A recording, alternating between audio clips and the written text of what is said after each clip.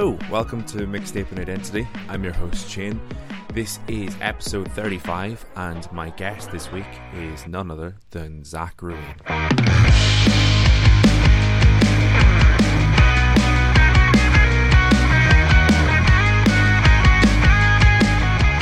Yes, thank you so much for joining me for the 35th case of Mixtape and Identity. My guest this week is Zach Ruane. Zach, obviously best known for his work with Auntie Donna. I actually got to know him way before I heard about Auntie Donna through, as regular listeners will know, through Confessions of the Idiots. Was one of my favourite people on that, so it was an absolute pleasure to have him on. I've been a fan of his for a long time, and yeah, first of all, great list. I had a lot of fun with it. A few choices that I knew I was going to have to question a little bit in the episode, which I have done. But yeah, I had an awful lot of fun with it, and this is a great chat. It's a really good chat. I'm not going to have to overhype it or sell it. You'll enjoy it, trust me. If this is your first time listening, welcome. We release the playlists ahead of the podcast. So we release those on a Monday, and then the podcast comes out on a Thursday. So if you want to listen along or listen to the playlist ahead of time, you can find that on Instagram at Mixtape and Identity. All the links are there.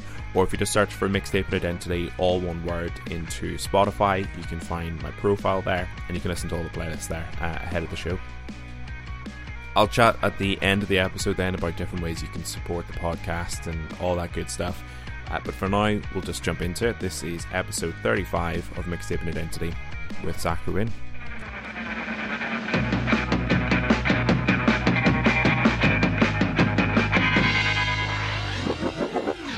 How often do you actually listen to music at the moment, Zach? Oh, I would say every day. Yeah. Yeah. I listen to a mix of music and music and podcasts, but I'm not I haven't been a very active listener to music in a long time. I don't do that as much as I used to. But yeah, I would say I have music on daily. Yeah. Okay. And are you going for albums or playlists, or how do you normally listen? Look, I'm a big playlist guy these days. I want to get back into the album. I really miss albums, and I really miss. Thinking about this the other day, I really miss, I guess, the discovery that you have with albums, and radio as well to a degree. But I think there's this thing with the way the algorithms of Spotify work, where you find yourself down a path where it's you listen to this type of music, so we're going to give you exactly this type of music all the time. Right. And I miss finding things that I would have never thought I would have liked. And then also, I think, there's those album tracks, those things. I just think of songs that when I was a teenager and I would listen to the album because I read a good review about it, and I'd try until I got into it. And sometimes your favourite tracks weren't necessarily the singles back then. Yeah, absolutely, yeah. I think that happens less and less now. But yeah, so I'm more of a playlist guy. Yeah. And I'm more of if I I listen to songs on repeat. I to be able to do anything but listen to music, I need to have listened to the song many times, right, before I can be comfortable with it. So yeah, it's a very limited number of songs on a limited amount of playlists that I listen to a lot. Right. Okay. Yeah.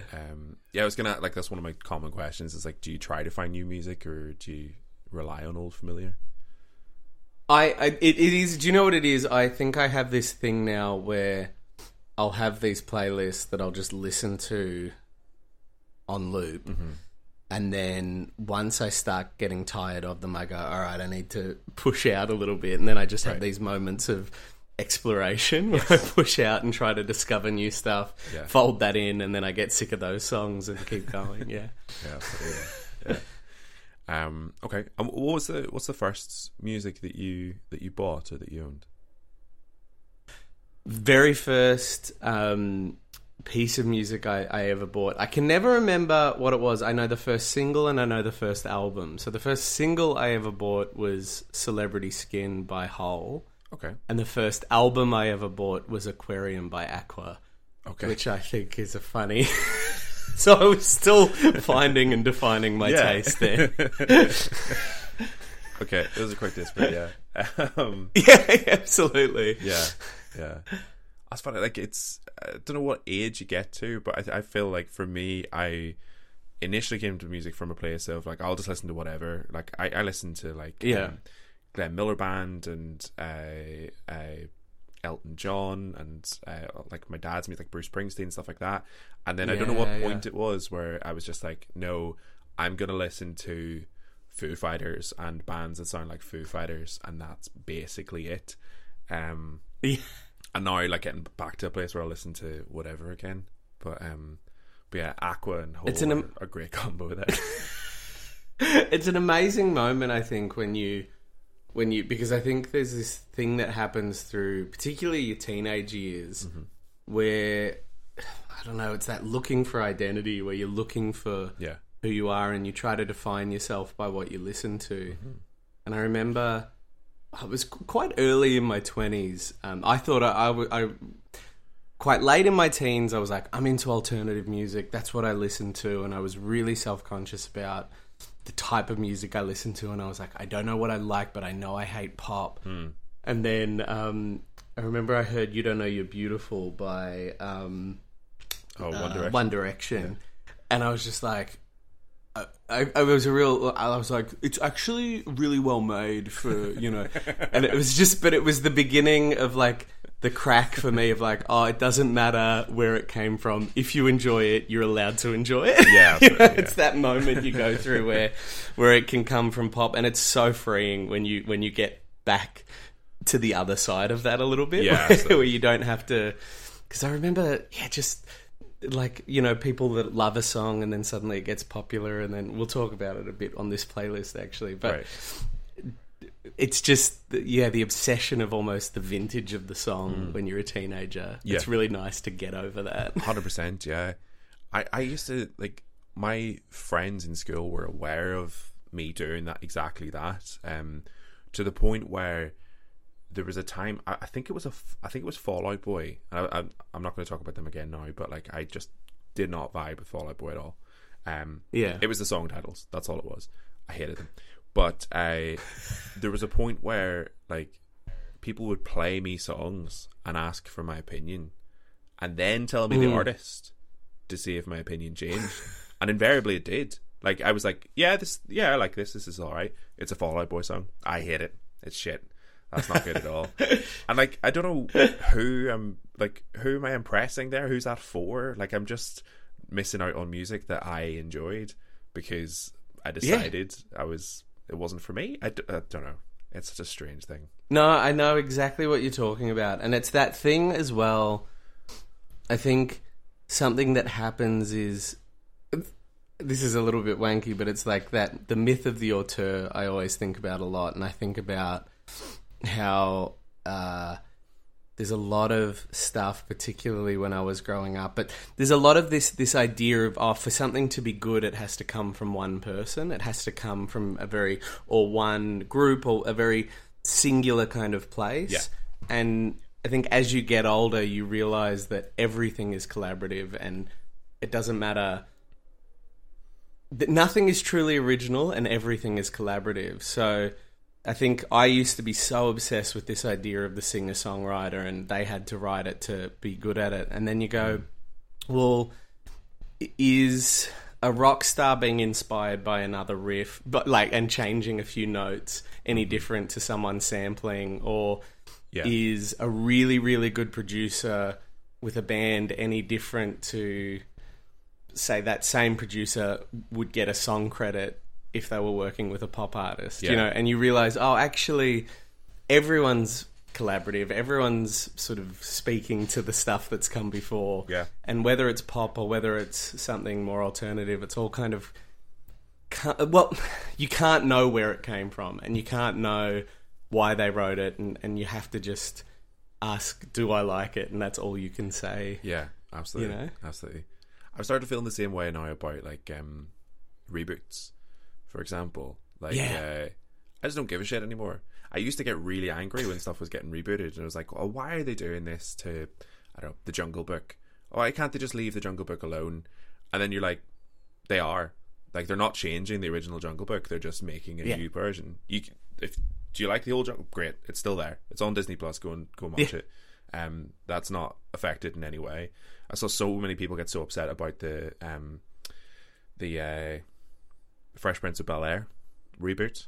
Oh yeah, yeah, right, yeah.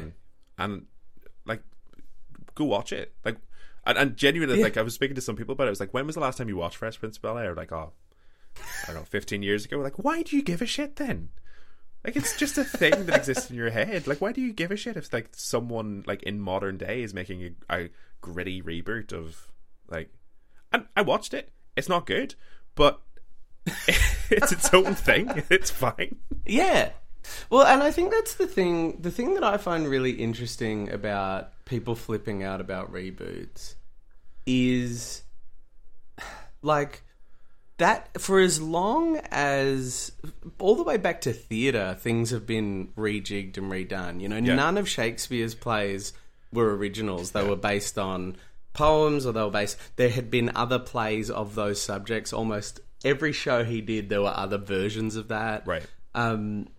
Like, I'm pretty sure Alfred Hitchcock, I can't think of the film, but he made a film in England and then did the remake 20 years later. Like, right. We've always been retelling the same stories. And it is exactly that. It's like, if you don't like the new one, don't watch it. The old one still exists. It's fine. You know? Absolutely. And maybe that's an age thing, but I don't know. It's so funny. Particularly because what happens then is we end up with, like, just really mediocre shit that's just vaguely trying to make you feel the way you felt when you watched the original when you were in the cinema. Yeah, there is that. Yeah. Yeah. Like, taking your nostalgia and selling it back to you. Like, well, okay. Yeah, and it's just this weird sort of process we go through now. I remember I watched, H2O, Halloween H2O. It was the 20 years later version of Halloween, and I watched it recently at a cinema in LA. It was like a repertory cinema, and I was a bit like, it's the only thing that's on. I really wanted to go to this cinema, and I went and watched it. And I remember, and I hadn't seen it before, and I love Scream and I love Halloween, and I remember thinking, oh, this is weird. Like, it came out about a year after Scream. I'm like, they're just doing Scream. They've got all these teenagers in it. They've got the sassy dialogue, and I remember thinking, this isn't Halloween.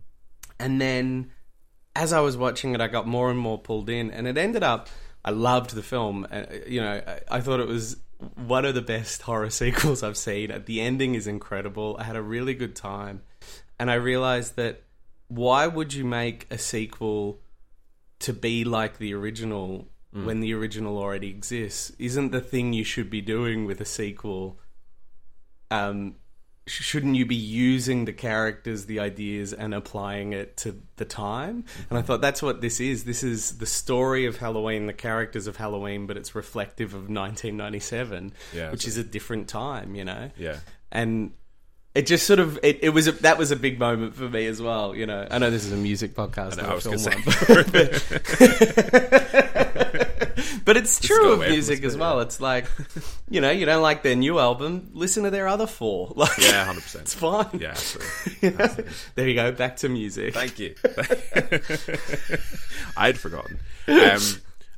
So, what's the best live music you've seen? Best live performance. That's a tough one. It's a big question. That's a good. Yeah, it is a good question. Big question. The best live performance I've ever seen. I still remember. I saw a group called Cut Copy years and years and years ago at the Big Day Out, and that was like the first time I'd ever seen dance music. They were DJs, and they were in the DJ tent of this festival. Of this music festival, and I was expecting them to just be DJing. And it's pretty common now to do what I'm about to describe, but they played most of it live. Right. And that was the first time I'd ever seen that, and there was the three of them, and they weren't a band. They would jump between instruments, you know, and share instruments. So for one song, someone would be playing the keyboard, and then for the next song, they would move over to the drums, and the other guy would come and play the keyboard. And it was a really lo-fi set, other than this fact that they would just move around and play whatever was needed to be played for that particular song. And I remember just being like blown away. Yeah. And that was kind of back in the day when most stuff was band based. Like I wasn't really listening to a lot of dance or that sort of thing. So that was a pretty incredible gig. That was up there. Yeah, absolutely. Yeah, I've had a couple of moments like that. I saw Franz Ferdinand perform live, and they have a much dancier sound live than they do in studio. And they had a point where like all of the members of the band just set down the rest of their instruments and gathered around the drum kit, and they all basically like took a drum and just, that's great. Like they just, like the sound that they made from that was crazy. And I also saw a band in Krakow in Poland, and it's just like this like basement bar that we went into, and they were playing. It was a dance duo. I think the normal setup is they got one DJ and one like singer, but they had an orchestra, like a small like orchestra. So they had a horn section, they had strings, and they had the drum kit and the bass and everything.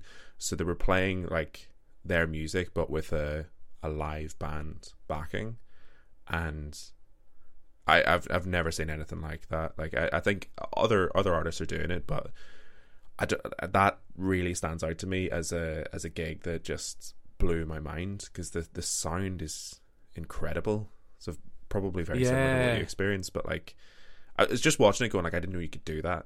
I didn't think you would be able to do that, and it worked so well. It's pretty incredible. I think there's something when I remember hearing once about Smashing Pumpkins, because they used to find that he used to write the music in the studio. They would just play a sound similar probably to how a lot of like producers and DJs work now. He was doing that back when people were bands, but he would play something and then build the song more in the studio than actually write it.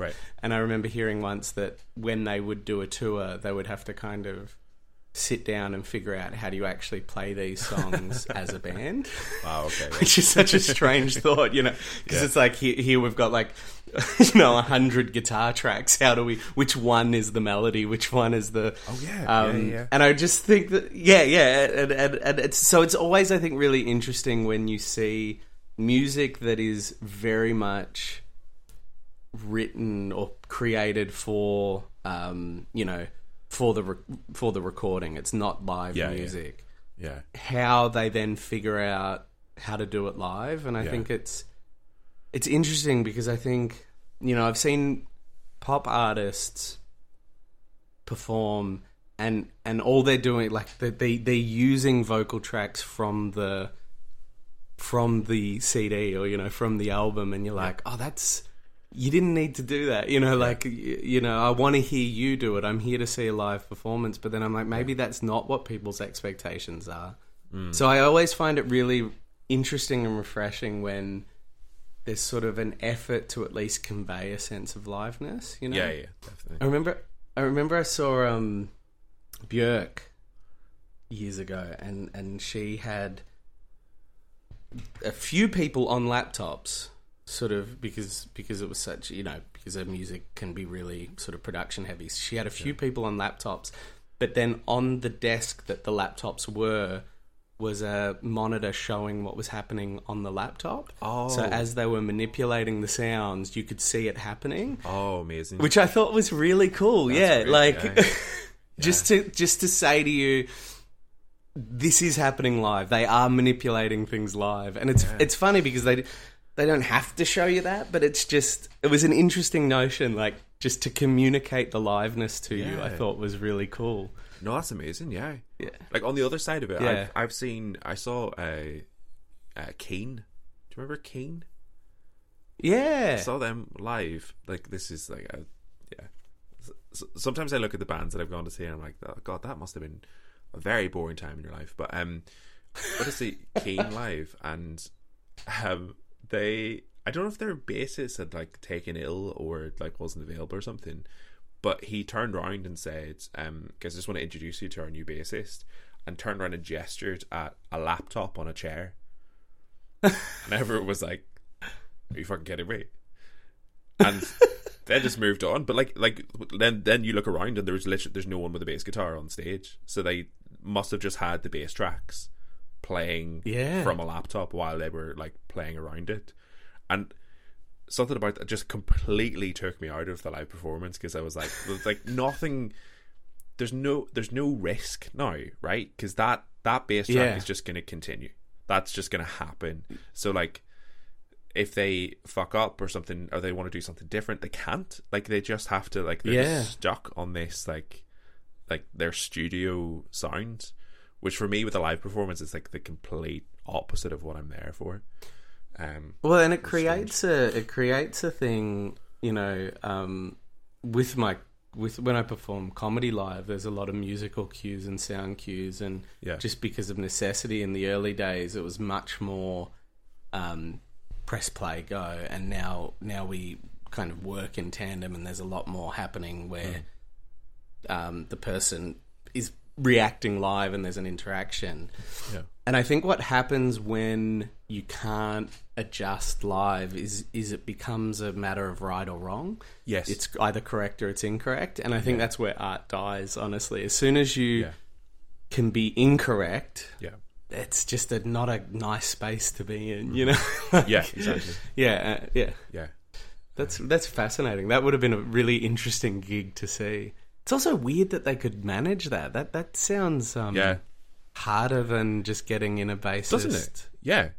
And it's not like Keane songs are particularly complicated. I mean, you probably could have picked someone out of the crowd and said, like, here's the chords. But that's crazy. All right, so we'll jump into the. Actually, do you know what? This I'll probably not include this because it's another sort of tangent, another side. But I think it's a story you'll enjoy. I went to see just when you said about like the pop artists and just having like their vocals. I went to see S Club. Oh wow! And this was so. There's like obviously they had their peak. And then there's now a period where it's like kind of like they're cool again, like sort of S Club and Steps and New Kids on the Block. They're all having this sort of like nostalgia based resurgence. But there was a period where there was like nothing going for them, and this is when I went to see them. So there were only 3 members of the band that were performing. So there was Bradley, Paul, and I want to say Joe, and so it was like a $5, so like $10, to get into this like student club, and there was a sign on the door saying that Paul couldn't make it due to unforeseen circumstances. So now we're down to S Club 2, and they went on a stage, and I swear to God, they must have just had like their best of on a CD, and that's what they played, and they sang over the top, but it wasn't a medley. They played like the full intro for each song, sang a little bit of it, and then someone hit skip, and then they moved on to the next song. So it didn't like flow. There was no like there was nothing going in between them. There was just literally someone just going like next song, and they sort of danced around sort of awkwardly while the intro to the next song played, and they were singing over the top of just like them singing in the 90s, including like S Club, there ain't no party like an S Club party, where they're introducing the different members of the band, but they're all singing like there's 2 of them singing each different part, and I don't know how they split that, but like it was that's amazing. It's surreal. One of the strangest things I've ever seen. I would love to have seen that show. That sounds really good. That's because there's the nostalgia acts. So like I remember Aqua came. Sorry, I'm now tangenting off the tangent. Go. But I remember Aqua came, and I didn't see them. I really wanted to see them live, but they came to Melbourne for something, and some friends went, and I was like, oh, that'd be a fun like nostalgia trip thing. And then I like looked them up because I was curious when they'd gotten back together, whatever. But they've kept making music. they've kept evolving, and they've like done some interesting things, and they've never actually become like they're touring off the nostalgia, but as a little creative unit, they're just still like. And it was this really interesting moment where I was like, oh wow, they're doing stuff, and it was just really fascinating to me. It was like you can to tour off the nostalgia. You know, that's a business choice. You got to do that, but you can choose what that show is. Yeah, you can choose what you're putting on stage, and you can slip in a few new songs, and you can or you can sing along to. That sounds like an amazing gig, the S Club one. I really want to. It's the splitting up the lines for me. I'm obsessed with. Yeah, that was like unbelievable. Yeah. Oh goodness. When Joe's got the flow, she really she hit that hard. She was very excited about that. Anyway, so we'll get into the list. So before we actually dive into song one, then how did you find putting the list together? I was telling you before the pod. I struggle immensely with stuff like this. I overthink this stuff so much. In the end, I just smashed it out. I went with the smash it out option because you sent me this list a long time ago. You've sent me this list when I first expressed I'll do it at some point. Yeah. And I couldn't do anything with it. You sent it to me again a week ago, and I said I'd get back to you in a couple of days, and then in the end I just smashed it out because there's so many ways you can answer those questions. Right. So in a weird way, it was very, very easy. Okay, yeah. But only because I forced my hand because it was very difficult. Yeah. Because I don't even know if this reflects my taste. I don't know. It's such an interesting thing when you do it song by song. Right. It's a great way to do it because it's you just sort of go, this. It's not necessarily what I would listen to every day. Right. At the moment, yeah. It's a bit more reflective of something different, I think. Yeah. But it was a lot of fun to do. Excellent, yeah.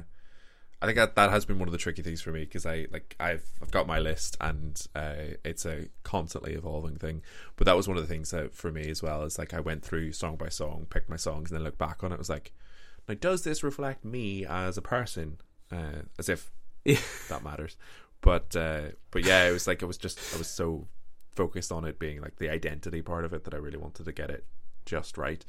But yeah, I think it's one of those things you just when it's just deadline approaching, just get it done kind of thing.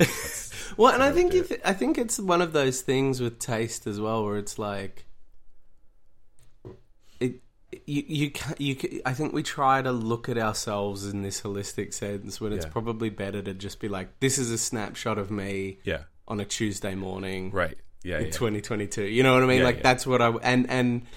And also it was interesting as well because I think because there's those prompts, it's not just what I'm listening to right now. Yeah. Because I think sometimes, you go... Yeah, there's a difference between what you listen to every day as opposed to maybe something that actually resonates for XYZ reason, 100%. Yeah. Yeah. Alrighty, perfect. So with that said, then we'll get into song one. All right. So sorry, half an hour later.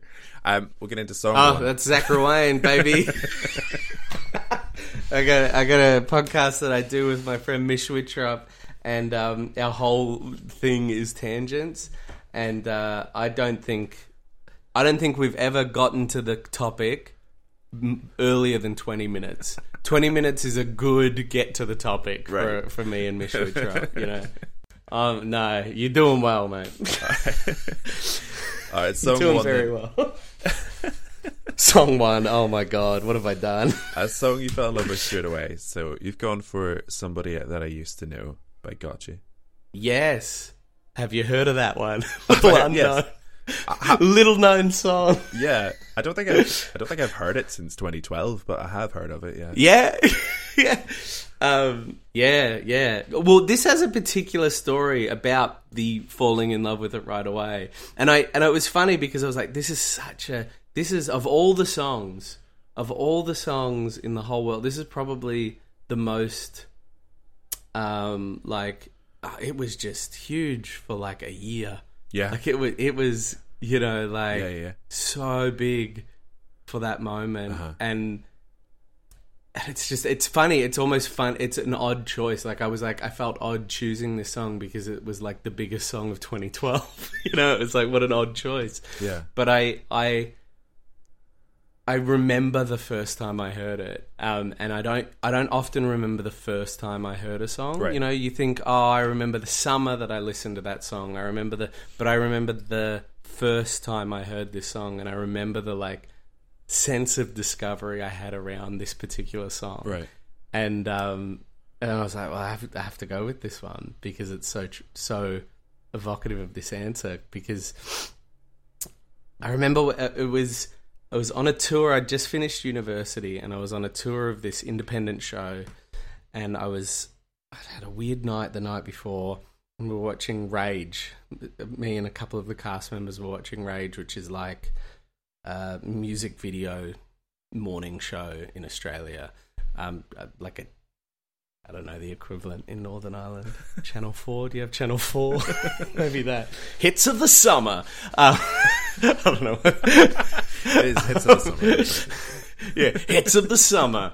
And so it's this radio show. And Gaultier, I don't know about the UK, but like Gaultier was a lot bigger in Australia than he was overseas. So I think a lot of people only know Gaultier for this song. Yeah. But in Australia, particularly in like Triple J, alternative music, he was pretty like a big deal. He had a song that came out before this one called Heart's a Mess, which was probably, was a big song. Right, okay.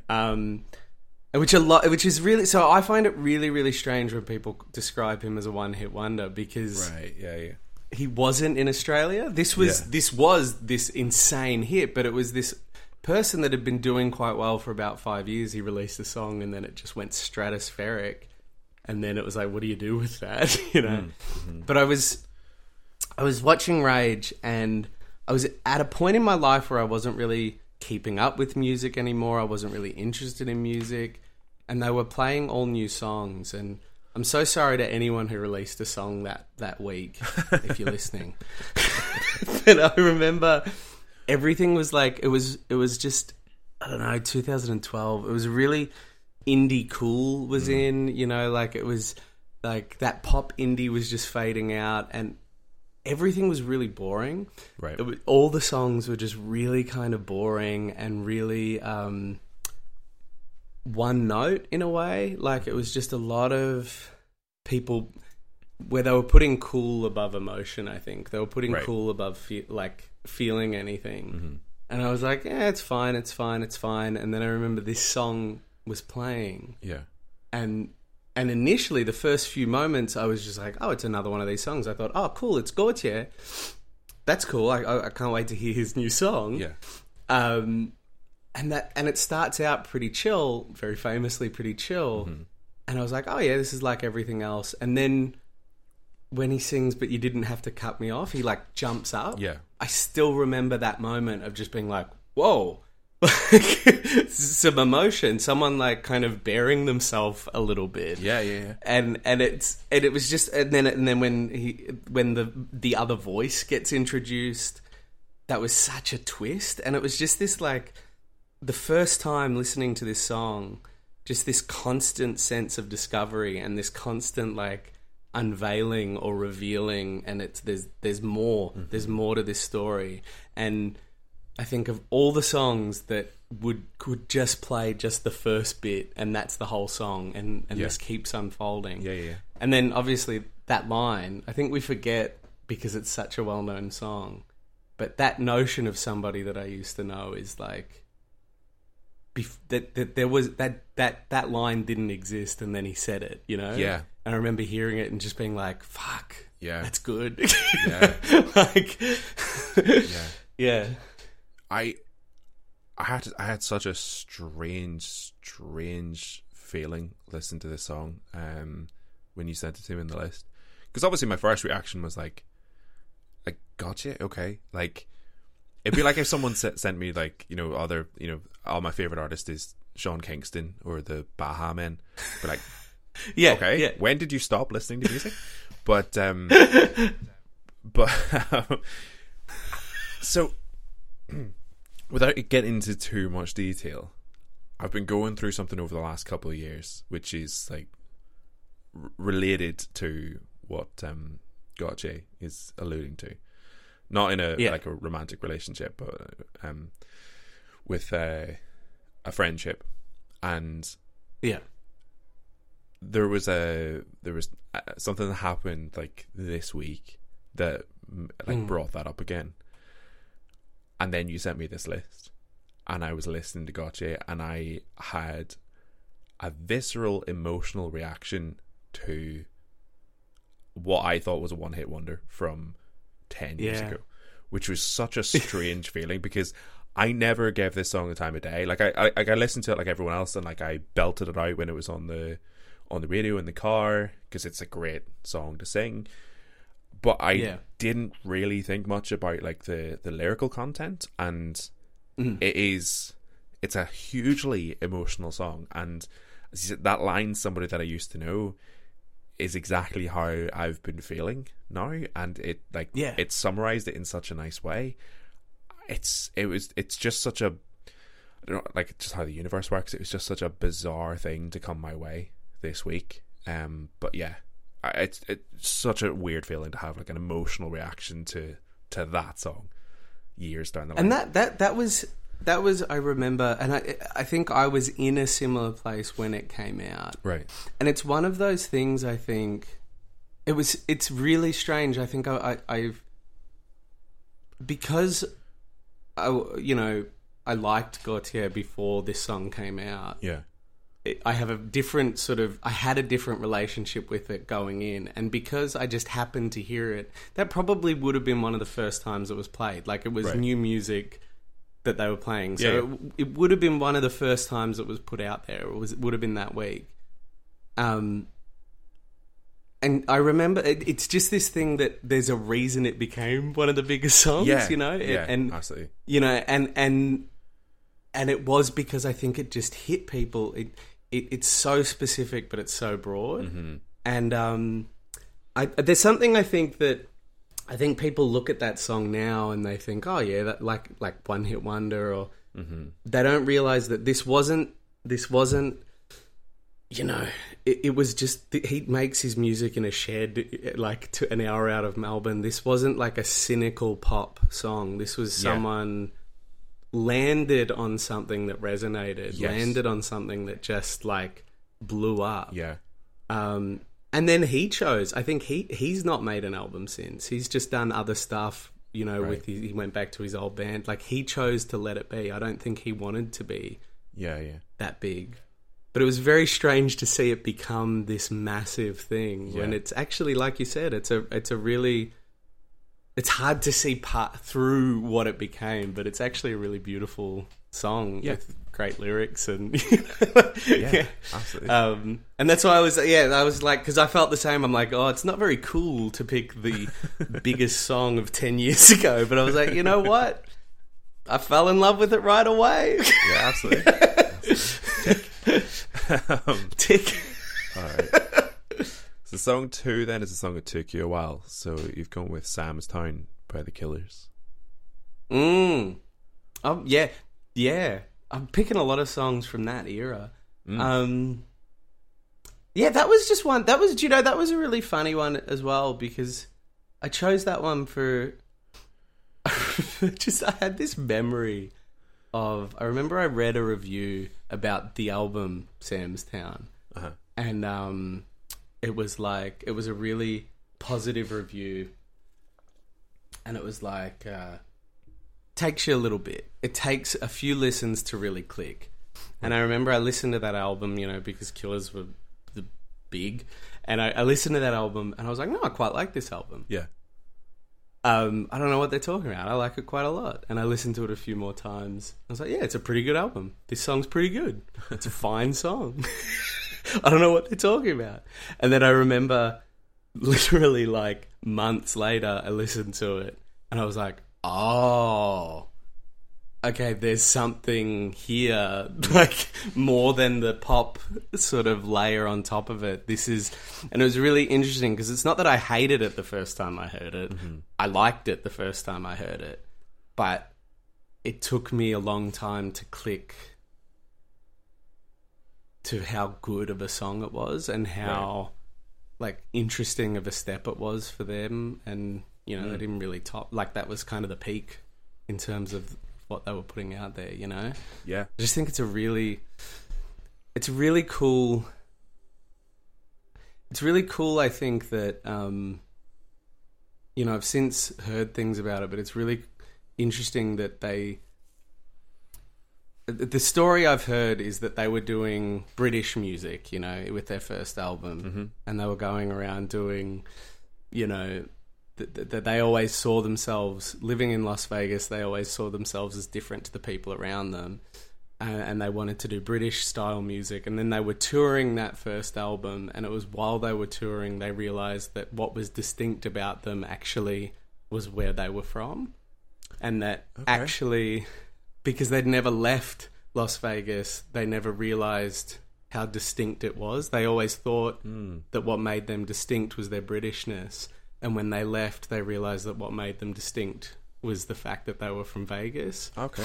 And I think there's something so cool or interesting in that for like creative people, that to when you grow up in something or when you grow up surrounded by something, you don't realize that that's your perspective. You don't realize that that's your little view of the world, and that's what you have that no one else has. And it takes a long time to realize that, and I think that's really that's something that means a lot to me, that idea. Right.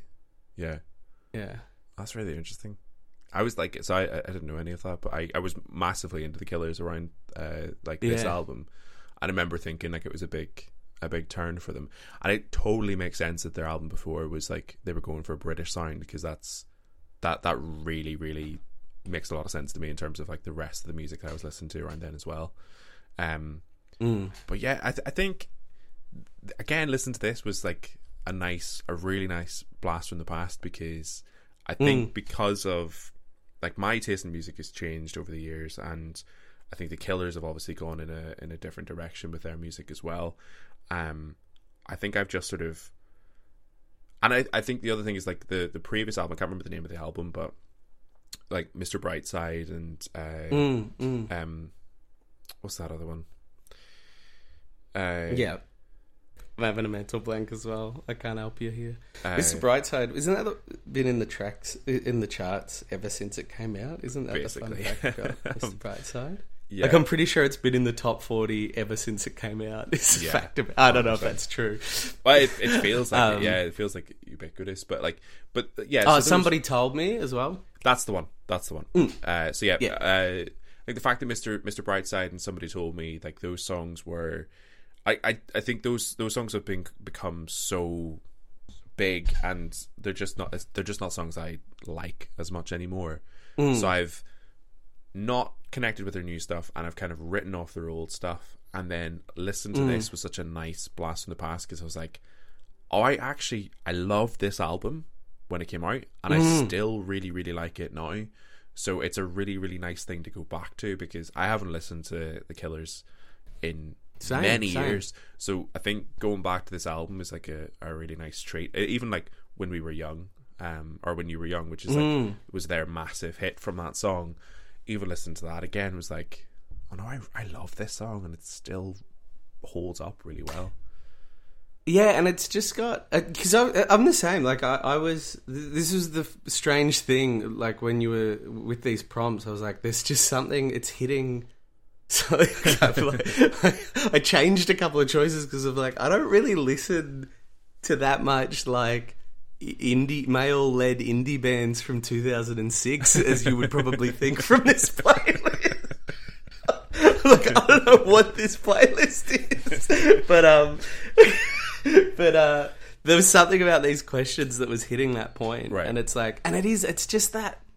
I don't know. I love that when that context. I think that the depth of their perspective, and it's so true. You know, like because Sam's Town is a word. I think it's like there was a casino in the old part of Las Vegas, right? And a lot of the album is about the Las Vegas they knew beyond the Strip, and it's like, yeah, it's just cool, that notion. I think I really love that. Definitely. You know. All right. Perfect. Yeah. All right, so song 3 then is a song from your introduction to music. So we've touched on this. So this is Celebrity Skin by Hole. Yeah. That was the first. I was tossing up. I was like, do I do the first something from the first album, Aquarium, which is a great album of pop hits. Do I do something from the first single I bought? And then I was also thinking about the stuff my parents listened to. You know, my parents really loved Simon and Garfunkel, the Beatles, and I still listen to them a lot, like that kind of music. And then I was just like, I just went with the first single. I always thought it was funny, the idea of me as just like a little 8-year-old just rocking out to this song.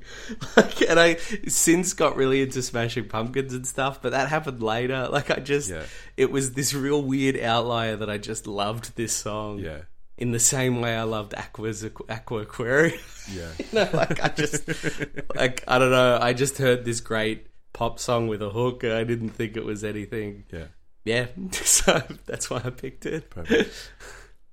I have an image in my head which is very funny of like the music playing from your bedroom, which is just an entire album of Aqua and then this song and then back to the entire album of Aqua. Like, what's that one?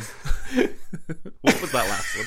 That was a bit weird. And it's also just got like quite dark lyrics, I think. Not dark, but just it's very funny, this image of a little 8-year-old. But I think it's the guitar hook that I love. Yeah, you know, it's just so Yeah. I don't think it's like lyrical content that an 8-year-old would connect with emotionally, but yeah, it's a fun song. That's great. Song 4 then is a song that makes you happy. So your song is 2000 Places by the Polyphonic Spree. So there's a fun fact. I really I can't listen to music when I write anything. Right. I can't listen to music when anything. I find it too distracting. Sure.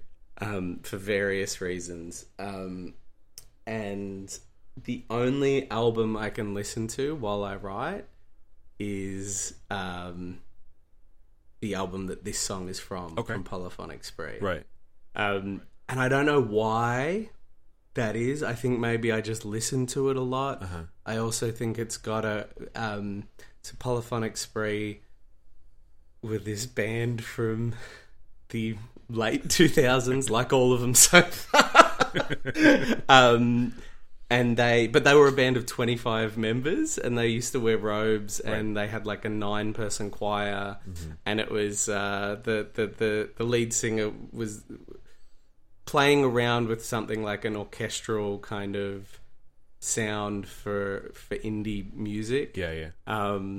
Which then like blew up for who did The Suburbs? Arcade Fire. I remember reading an interview where I think he was a little filthy with Arcade Fire because they came along and did his thing and then became like the biggest indie band in the world. Yeah. And he was like, but I don't know. Yeah, basically. And I remember it was just, they used to wear robes and it was this funny thing. And I was talking about Big Day Out, a music festival a little while ago. That was like this music festival that would travel Australia and a lot of teenagers would go to it. And I remember I saw them and I thought they were really fun. I was like, oh, that's funny. Is this a cult? Haha, what's with this?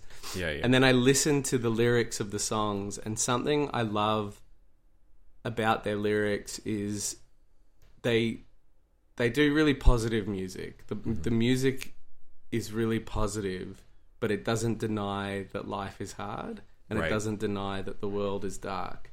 And I love that. I think when positivity is fantasy, it doesn't resonate for me. But I love a song that's like, it does suck, but it's going to be okay. Right. And that's what I love about this song. You know, there is a lot of pressure on you right now, but it will be okay. Yeah, yeah. And that's what I look for in positivity, I think. Yeah. You know? Yeah. It's funny you say that, actually, because I was, again, this is really nice to go back to the Polyphonic Spree, because I when I saw this on the list, I was like, why do I know that band name?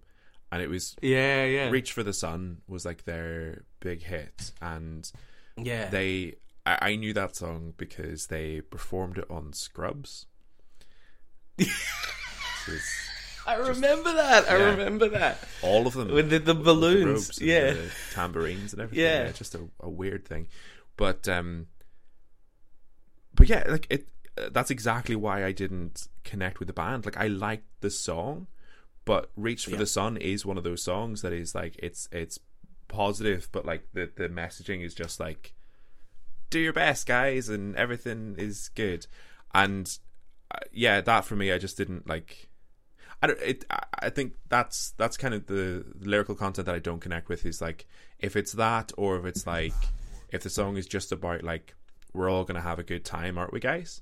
Or like, put some. Anytime someone says put some music on in a song, I'm like, nah, not for me. But yeah, it's funny because you said this earlier about like the process of discovery with listening to albums.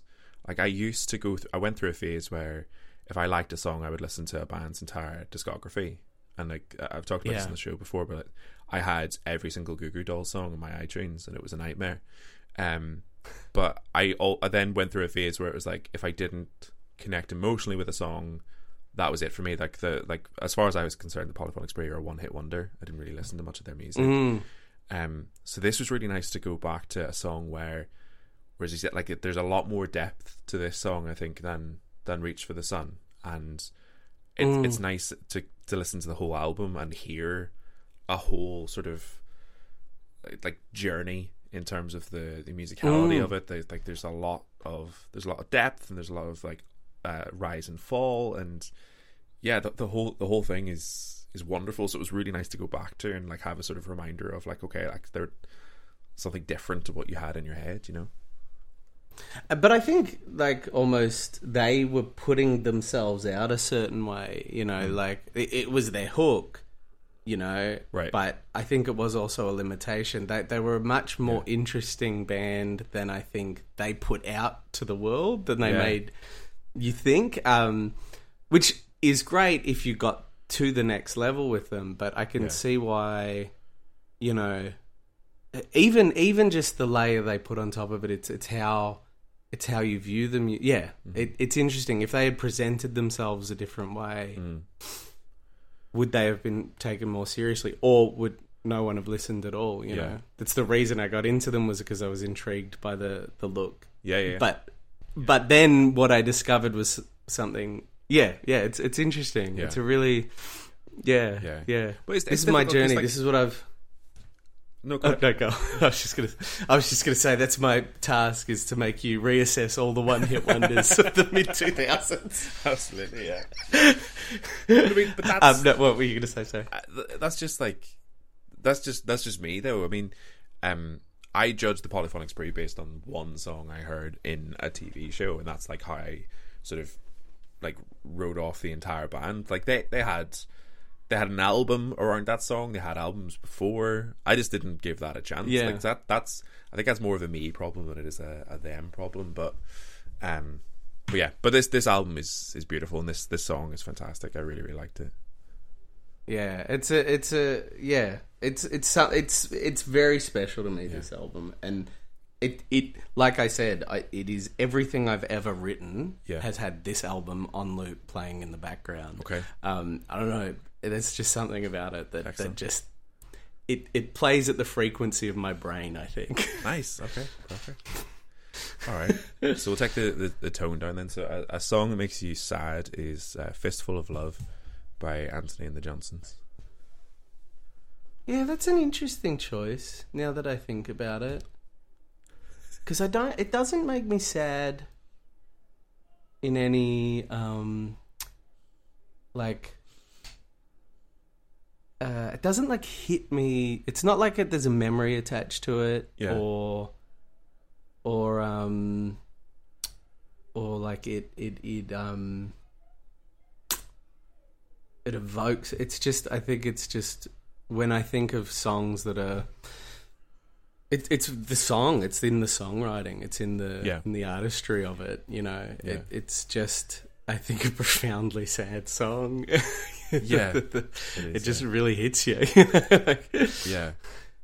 All right. Yeah, but it doesn't have a particular like emotive response for you. Then it's just sort of. Oh yeah, like it really does. I think I love this song. Yeah, it's from an album that I love a lot.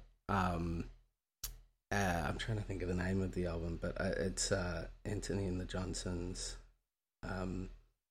Anoni is her name now. I can't think of the name of the album, but that album, I'm a Bird Now, is an incredible album. And it's a concept album, and it's one of the, you know, talking about listening to albums. It's a really, really great album, you know, and it really, I think what I love about the album and this song, but the album as a whole, is the power of art as a vehicle for empathy.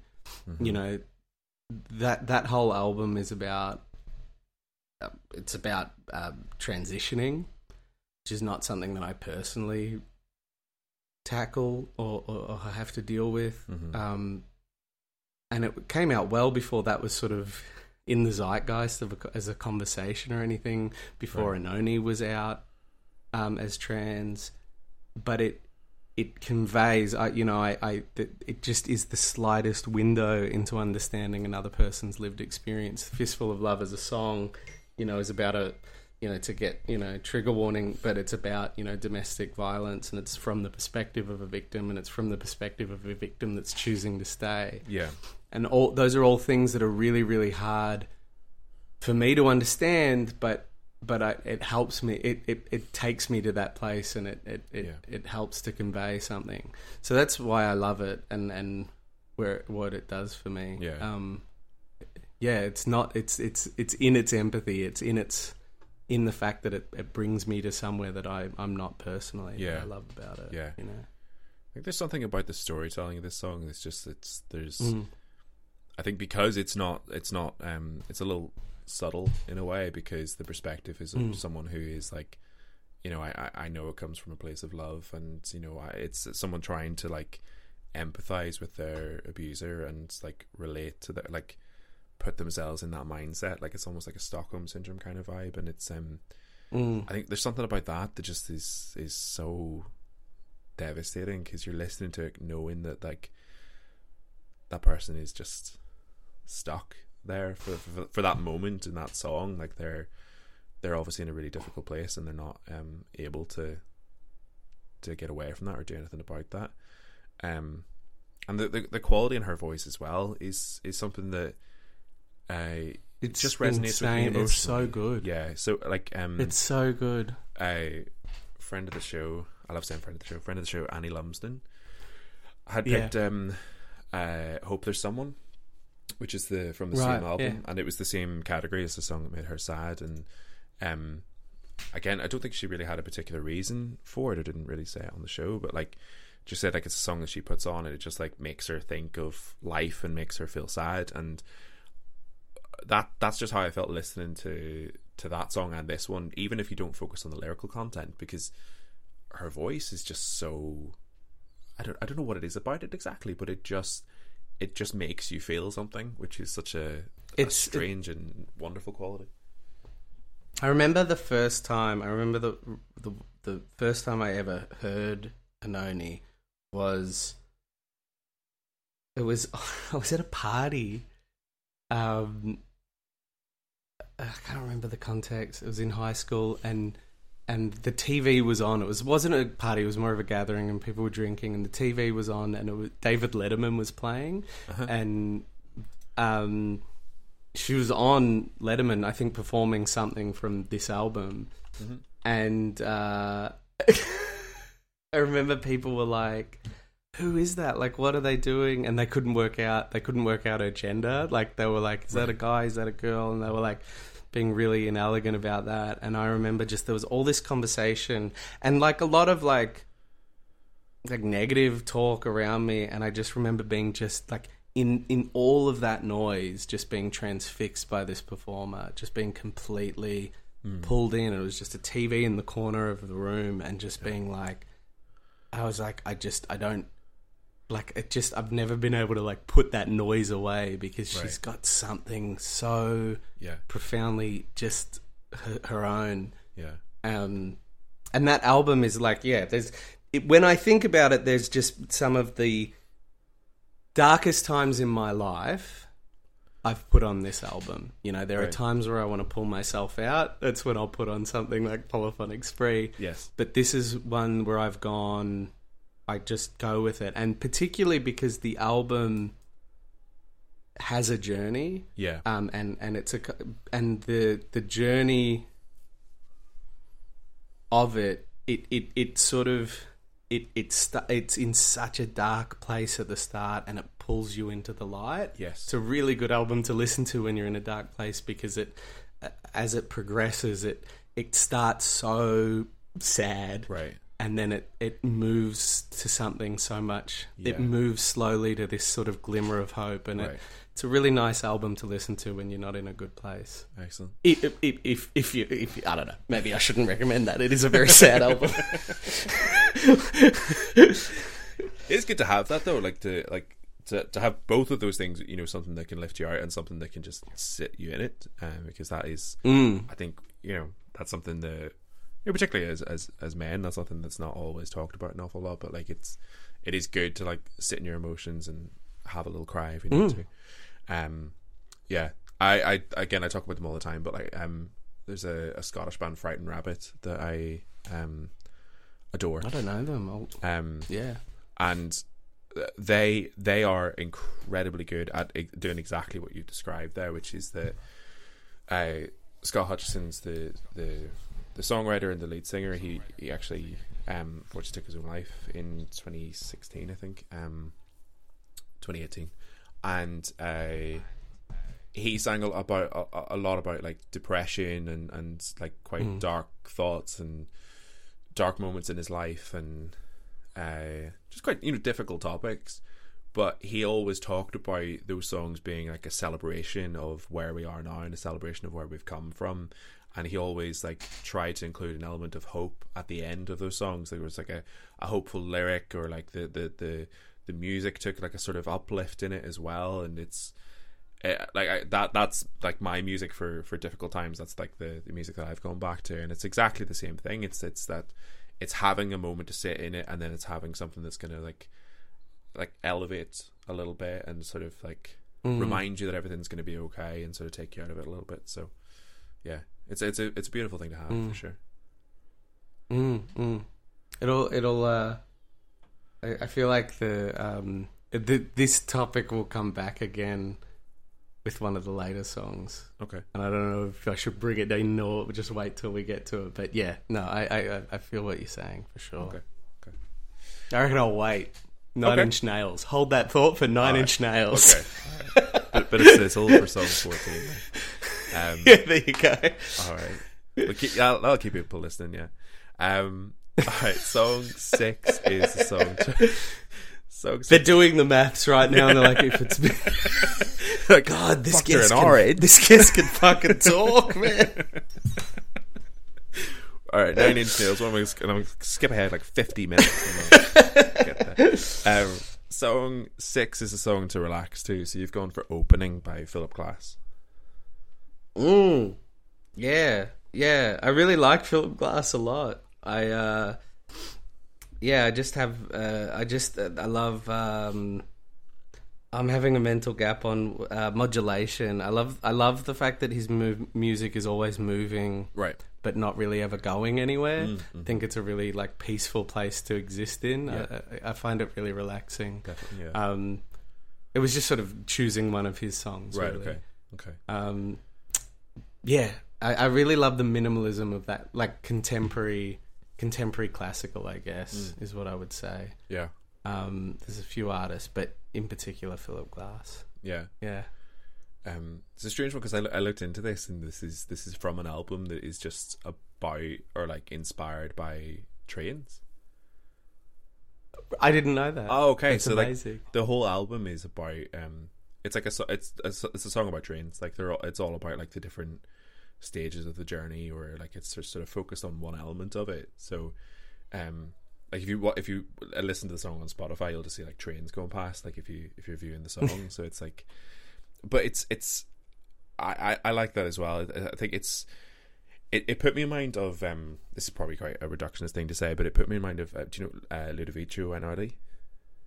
No, I don't know. So have you seen This Is England? Yes. Right. Yeah. So do you know the score for This Is England and the TV shows as well? It's very similar. Like it's sort of piano based, modulated. Yeah. I love the music. So is that the composer for This exactly, Is England? Yeah. So Oh, actually, I think I've been to a concert that played his music. I think. Oh, okay. Anyway, go on. Yeah. All right. Yeah, I love This Is England. Yeah. Yeah.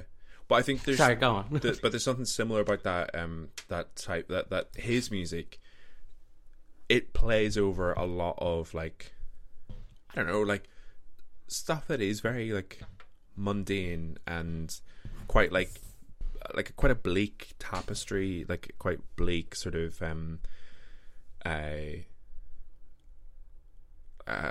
like a sort of landscape that they're viewing, like it's, you know, like council houses and like sort of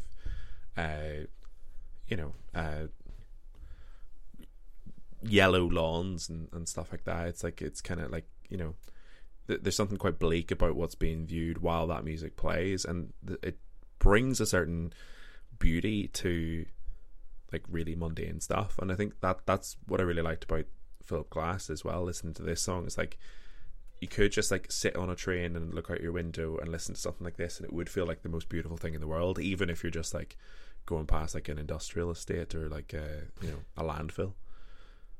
He's got a quality that, like, the music, I don't know how it's not emotional. So in turn you can then put any of your emotions onto it. Yeah, absolutely. I think it's a very technical. I think he approaches music in a really technical way. Yeah. And it's interesting that you brought up This Is England, because I grew up. I'm middle class, but I grew up in an area. I'm middle class. What does that even mean? Like, there are very wealthy people that call themselves middle class.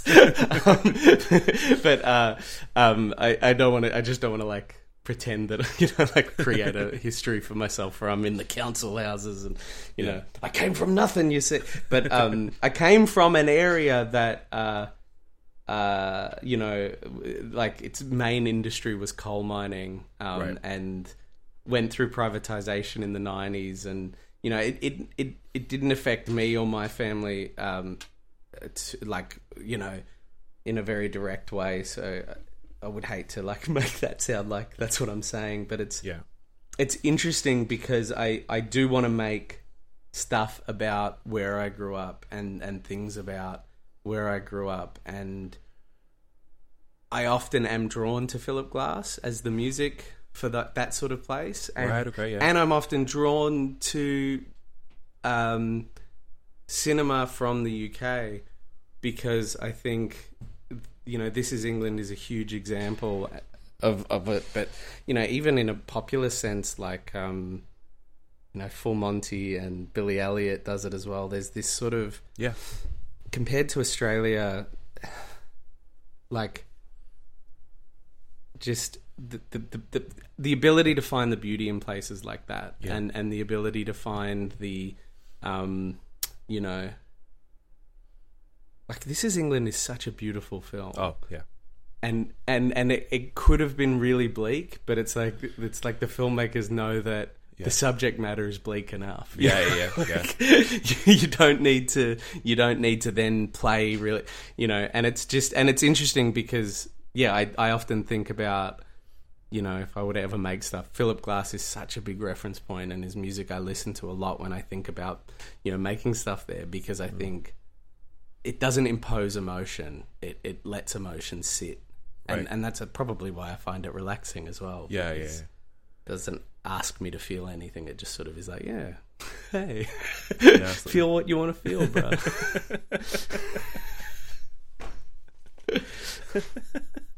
If I Philip Glass just became a stoner at the end there, that's just as if he wasn't there. Look at the guy. I'm gonna go. Yeah, all right.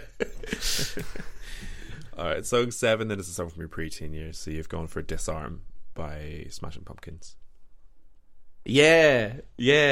And I might be a little. I love this song.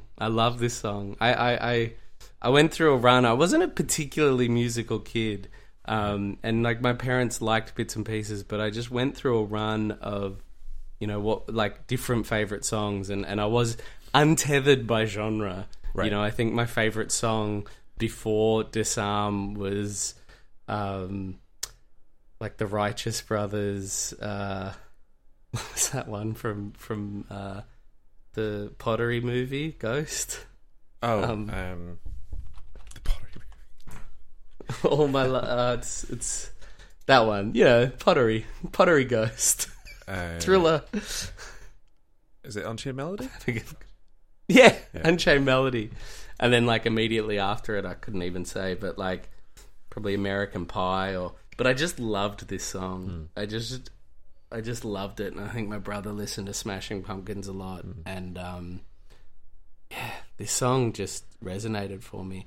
I remember I heard once that when Billy Corgan wrote it, because obviously he was in the grunge world, he wanted to write a song about his parents. He had a really bad relationship with his parents, and he was like initially going to write something really, really angry, but then he was like, no, I want to write a song that makes them feel the way I feel. Right. So he wrote this. Wow. And I think that's really, really interesting. Yeah, definitely. Yeah, I'm a sucker for any like guitar-based music that brings in horns, strings. It's a beautifully made song.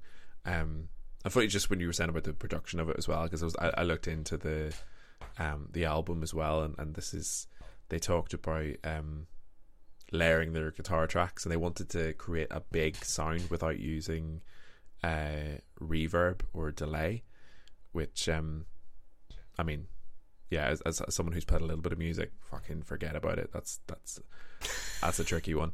But yeah, it creates this incredible sound, and obviously it's a really well respected album and holds up really well.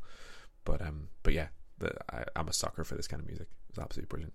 Yeah, and he's I think Billy Corgan, like, I think this is a weird thing to say, but I think the fact that he was a grunge musician was purely, or like he was hardly even that, but the music he was making was purely because of the time he was, coming up. Right. I think he's a really interesting example of, like, I think at his core he's more of a producer. I think he's more of I think he would have been much more at home.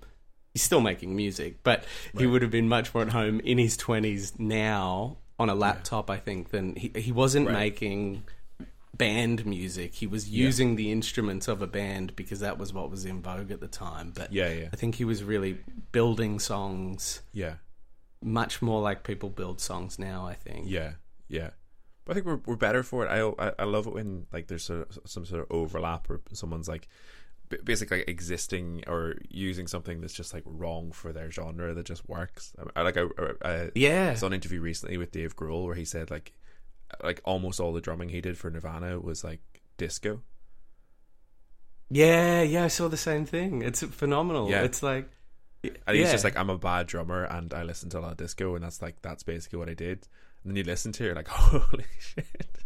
Like, maybe that's why he's so revered. It's like he's just doing, it's just so different and worked really, really well. But yeah, like I love that kind of overlap. It's always so interesting. So much more interesting than just like you know, a band saying, oh yeah, we're a good band and we put a good song together. Great. Yeah. No, and it's very like they choose. I think great artists, you know, are drawing from more than the time they're in. You sort of see, you know, you look back at that era and there was a whole bunch of people that were like doing grunge because that was what was in, but they would have been doing whatever, right? You know, but it's like there's artists of that era. I think that, you know, I think Trent Reznor is probably a great example of, you know, if he was in the 70s, he would have been doing something different, but it would have been as good. Yeah. Like, you know, like, you know, Absolutely. All right. Song 8 is a cover. So we're going for Chelsea Hotel number 2 by Rufus Wainwright. Yeah. I love this song. I love this song so much. I love the original. And then I think he sings it really well. He has a lovely voice. Yeah. So, you know, that's always a nice addition to a Leonard Cohen song. I think I just really love this song for... I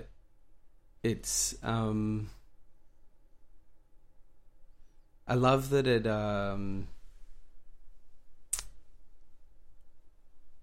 I love that I like that it explores a different kind of love, you know, or a different idea. That it's, you know, this isn't someone he particularly loved, but for a moment there was something really special. And I think I just really like a song that is just talking about how something can be fleeting and it can be special. Yeah. You know, something can last one night. This song is about one night, and that can be special. I think the last line of it, where he says, I don't even think of you that often. Yeah.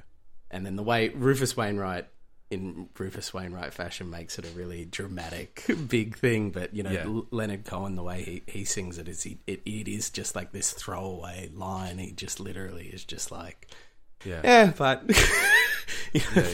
And I think that's just really, really special, you know? Yeah, absolutely. Yeah. I'm finding myself drawn more to that recently as well, because I think, again, like having like tried to write music in the past and try to write lyrics and stuff, there is a tendency to try and make everything very big, and like, you know, I want to write a song about like this feeling, and this feeling being like love. Okay, so what am I going to say about love? But like having just like basically just like picking a thing and having like a different take on it, or a different sort of, like, as you say, like a different kind of love, a different kind of relationship, and just like making something beautiful from that, I think is fascinating. Have you seen the documentary that this is from? Yes, years ago. I haven't seen it in a really long time, but I love this documentary. Yeah. It's a great album. Yeah. I hadn't heard of the documentary before you sent me this list, so I'll need to check it out, because like Anony's on there as well, and U2 are obviously like the big selling point in the trailer. I wonder if they'd go in that direction again now, if they could redo it. But it's fascinating. It's a beautiful song. It's beautifully done. So. Yeah. It's a great album. It's from this live performance. I don't know, you know, the documentary's good, but it's, you know, I think the album's as good. It's just really cool. It's just really cool musicians, you know, bringing something. It's just, and he's such an incredible songwriter and such an incredible lyricist. I have a real soft spot for him as a lyricist, and I love his poetry as well, and something I share with my partner, and it's just exactly that. I think he finds the profound in the mundane, and I think there was something that I really love that I heard said of him, or something, that his obsessions are sex and death. Right. And those are the two most like primal things, or like those. And it's true. I don't know. I just think he finds the profound in things that sometimes we sweep under the rug a little bit. Absolutely. Yeah. Brilliant. All right. Song 9 is a song that you would sing at karaoke. So you've gone for Rocky Raccoon by the Beatles. I can't even remember what I chose. Yeah, it's easy to sing. It's really easy to sing. Yeah. It's, you don't want to do anything that is too hard. Right. I love the rhythm of it. I also just love that I love this song, man. I hadn't thought about this song or sung this song in a long, or like listened to this song in a long time. But when you asked that question, I was like, this is the one for karaoke. Right. It's just so fun, Yeah, it is. Yeah. Yeah. Do you think many karaoke bars would have this on the list? No, I've tried in the past. Have you? I suck at karaoke, right.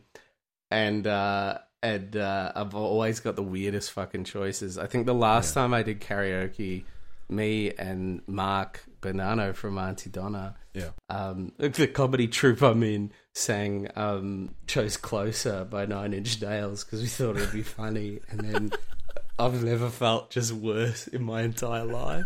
We just thought it was funny that it was an option. We were like, that's funny that that's an option. Yeah. And then we got and it was just, I think it was within the first verse, we were just like, oh, what have we done? You just had to keep singing it. And I literally felt like a sex fest. Yeah, no, I'm not good at... I don't have the right vocal range for karaoke, man. It's just not the right. It's, maybe I could do Elvis. I don't know. But Rocky Raccoon's sick. It's just, it's fun. What I love about Rocky Raccoon, here's what I love. Here's my defense of Rocky Raccoon. Yeah. I love that is like peak Beatles. That's like when they were like putting out some of their best songs. Right. And I just love that, like, here's the thing. Here's a profound idea. I remember I worked with a director once. I assistant directed a play many, many years ago with Annie Lumsden in it that featured the song "Hope There's Someone." So that's possibly there we go. And I remember his mantra was, the only way to make something amazing is to risk making something terrible. Right. And I think it's like more or less, if you shoot for safe, you'll get good, fine. If you shoot for good, you'll get good, you'll never get great. Right. And something I love about like this song is it's just so fun and easy and loose, and it's that energy that created some of their greatest songs. Right. It was just this like, let's just play. Yes. And then in that mix is Rocky Raccoon, which I think is a great song, but it's not like their greatest. Yeah.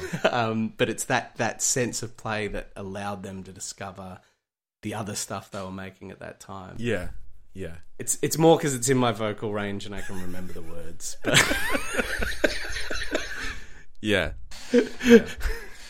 Oh no, it's I did like this. I did think it's a bit of a strange choice for karaoke. I just, the idea of you singing this in a room full of people going like, what's this about a raccoon? What's he saying? It's so funny to me. But the song, I'm a weird dude. I'm not good at parties. I'm not good at making the choice. This is reflective of who I am as a person. This is the best thing I can choose for karaoke. Oh, but yeah, the song is so great, and I like that about like certain comedy as well as the Beatles, which is that there are songs like this and where you can tell that it's just like they're just fucking around. Like I would imagine this song took them like a day or two to write and put together, because it's just like they've got a story, the rhyming structure is very simple, and they really don't need to do an awful lot musically. And there's another song that's come up on a list recently as well, which is You Know My Name, Look Up the Number, which is another song of theirs where they're basically just like, it's like 4 minutes of them just like fucking around. And I like that, and I like that in comedy as well, when you can see someone just like having a bit of fun and just trying something, and just like, it doesn't really matter if it works or if it's good. It's just like, this is just what we're feeling in the moment. This is just what we're gonna do. And then sometimes you get a hit off the back of it, and sometimes it's Rocky Raccoon, but it's a lot of fun. It really is a lot of fun. Yeah, and it's just like all you can be is same director that said the thing I said before about You Want Great, said that he talked about if you're doing a production of Hamlet, he was a theatre director, he was like, if you're doing a production of Hamlet, you can't make the best Hamlet. The goal can't be to make the best Hamlet. All you can do is make the best Hamlet in the room that you're in the theatre you're in, with the people that you've got. Right. That's the goal. Yeah, and I think it's that, I love that idea of just like, when we shoot for perfection, that's when you get mediocrity, I think. Yeah. You've actually just kind of got to vibe it sometimes and have a bit of fun. Yeah. You know? Is there, like, have you ever made a connection between like the Beatles and their energy between like and Auntie Donna? Because like, You Know My Name, Look Up the Number has a very like obviously Christmas Pud's doing the rounds at the minute, and like Take Some Cake is kind of like, it's just sort of fucking around kind of energy, isn't it? Yeah, for sure. Yeah, like that's I think sometimes we came from a place where we would try really, really, really, really hard, and then YouTube freed us to sometimes just shoot our shot. And like, there are certain sketches that we've made that are so much bigger than anything we've ever done. Pud is a really good example. The script for Pud is half a page of dot points. Right, yeah. It was the fact that I thought it was funny that people in the UK say pud instead of dessert. Yeah, that was really funny. Yeah. And then tick. It's a silly little word. And then that's about it. and then I think we're like, maybe we could do something around Christmas, and there always being room for pud. Mm-hmm. And then we wrote a half a page of notes. We filmed it in our office, right? And that's by far the biggest sketch we've ever made. And I think it's like, I think sometimes you've just got to vibe it. You know, sometimes you've just got to feel it out. Yeah, it's an interesting thing. Like, just being in a collaborative group, it's very similar to most comedians are solo. So right, I look more to bands. Absolutely, I look more to bands for the experience, All right, okay. Yeah, because but you do end up then with that very, like, I think Pud has that sort of very playful energy that would be similar to sort of what we're talking about with the Beatles. So, and it's also like, when you do a live thing, that's that difference as well. You have to rehearse for live. Yeah. You have to rehearse, because then, you just do, because you're in control. Like, you have to be present for the whole thing, and if you lose the audience, you lose the audience. Whereas when you're filming something, same as when you're recording something, you can fuck around with the freedom of knowing you can cut that you never have to show that to anyone. Right. And it's a very different kind of play, because if you're on stage fucking around, it's your job to then bring the audience back on board. Yeah. Whereas, so it's like with a band, I suppose you can't jam on stage unless, whereas you can literally just fuck around in front of a camera and then pick the best minute and that's a very different energy. That's an energy that's very rare, because and it makes you look really good when actually it's just an editor picking the one funny thing you did in a 20 minutes. Yeah, absolutely. All right. Yeah. So that's we got a very, very good defense of Rocky Raccoon as a karaoke. So I think we did very well. I think it's more that I'm just a weird dude and I don't know how to pick a fucking normal Celine Dion song and then give it a crack. Oh, I like it. Steal My Sunshine. That's a good one. Why didn't I think of that?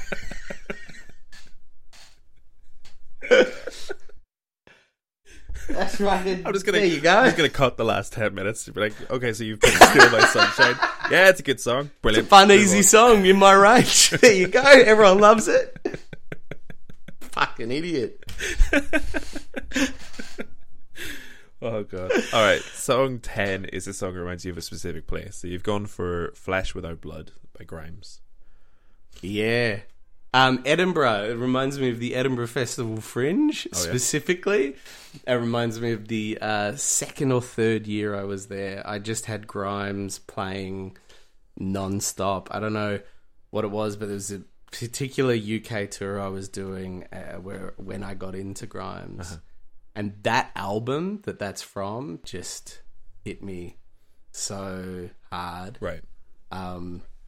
It's interesting. It's a really interesting thing that I noticed as well is because I'm now a professional sort of comedian, right? And I do my job full time is making, stuff. Yeah. And for a long time, my job full time was touring. I toured a lot, and when I was listening to that album, I was touring a lot. I was away from home a lot. It's interesting because I really got into second albums at that point. I got into the difficult second albums at that point. And I realized it was because what happens is artists on their first album, oftentimes that's 10 years of work, songs they've been writing for years and years and years. They finally get their chance. They put everything on it. On their first album, they put, so much of themselves in that album, and then then maybe they blow up and then they're touring. They're just touring and touring and touring off the success of their first album. And then they're like, fuck, I got to make a second album now. And then they sort of write this album usually about they've used up all their best songs. So now they make this album about a very specific time in their life. Yes. And all they know how to do at that point is reflect their life, and it worked so well on their first album. Yeah. And then oftentimes people are like, you didn't really make me feel anything with this difficult second album. Right. And then on the third and fourth, they tend to develop their skills as an artist if they have the opportunity to. Yeah. And they learn how to take their very peculiar, very particular life experience and maybe find the universality in it, or change the lyrics to be a little more accessible, or like in something like Chelsea Hotel Number 2, which is a song about very successful folk singer fucking another very successful folk singer in one of the most cool hotels in the entire world. Yes. At the time. He somehow works out how to make that a universal experience. Right. Yeah. That happens later in someone's career, I think. And I just found myself in this moment like, oh wow, I've got like this whole wealth of music. I'm having this really specific lived experience that there's a lot of artists have made an album about. Oh yeah, okay, right.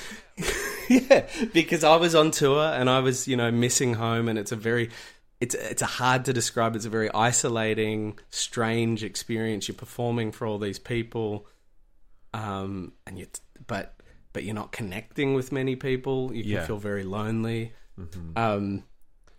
And I just realized, I was like, oh, a lot of these albums, this album was very successful for Grimes, but a lot of second albums are like, yeah, they're great.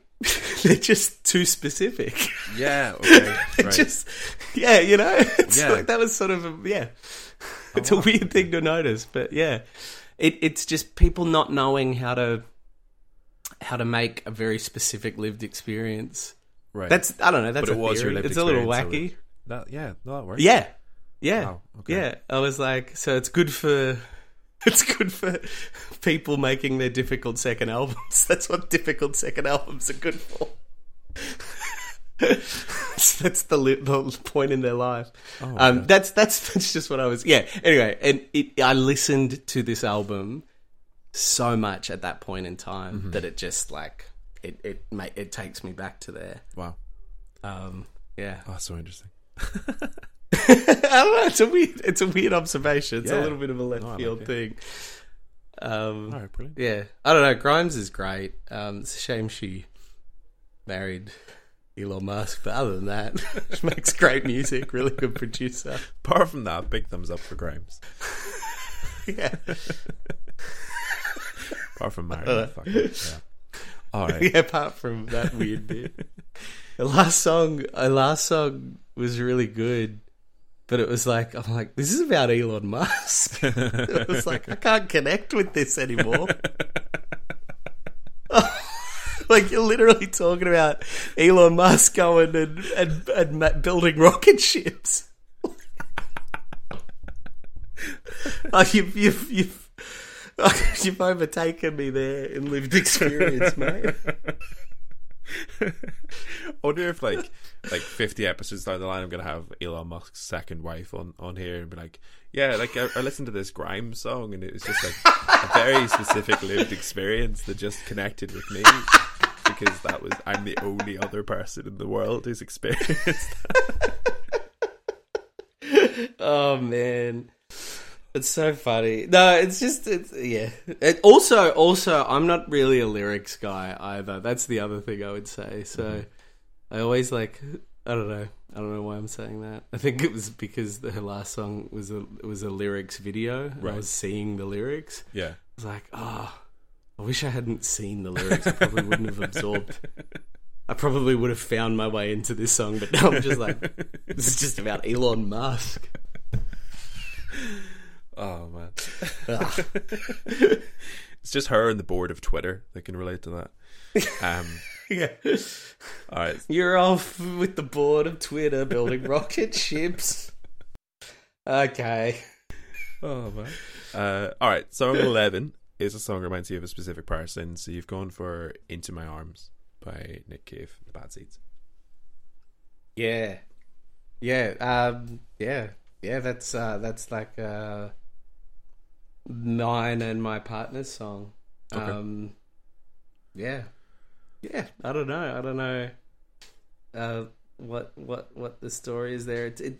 It kind of goes, I think, with the whole theme of some of the other stuff, you know, like Yeah.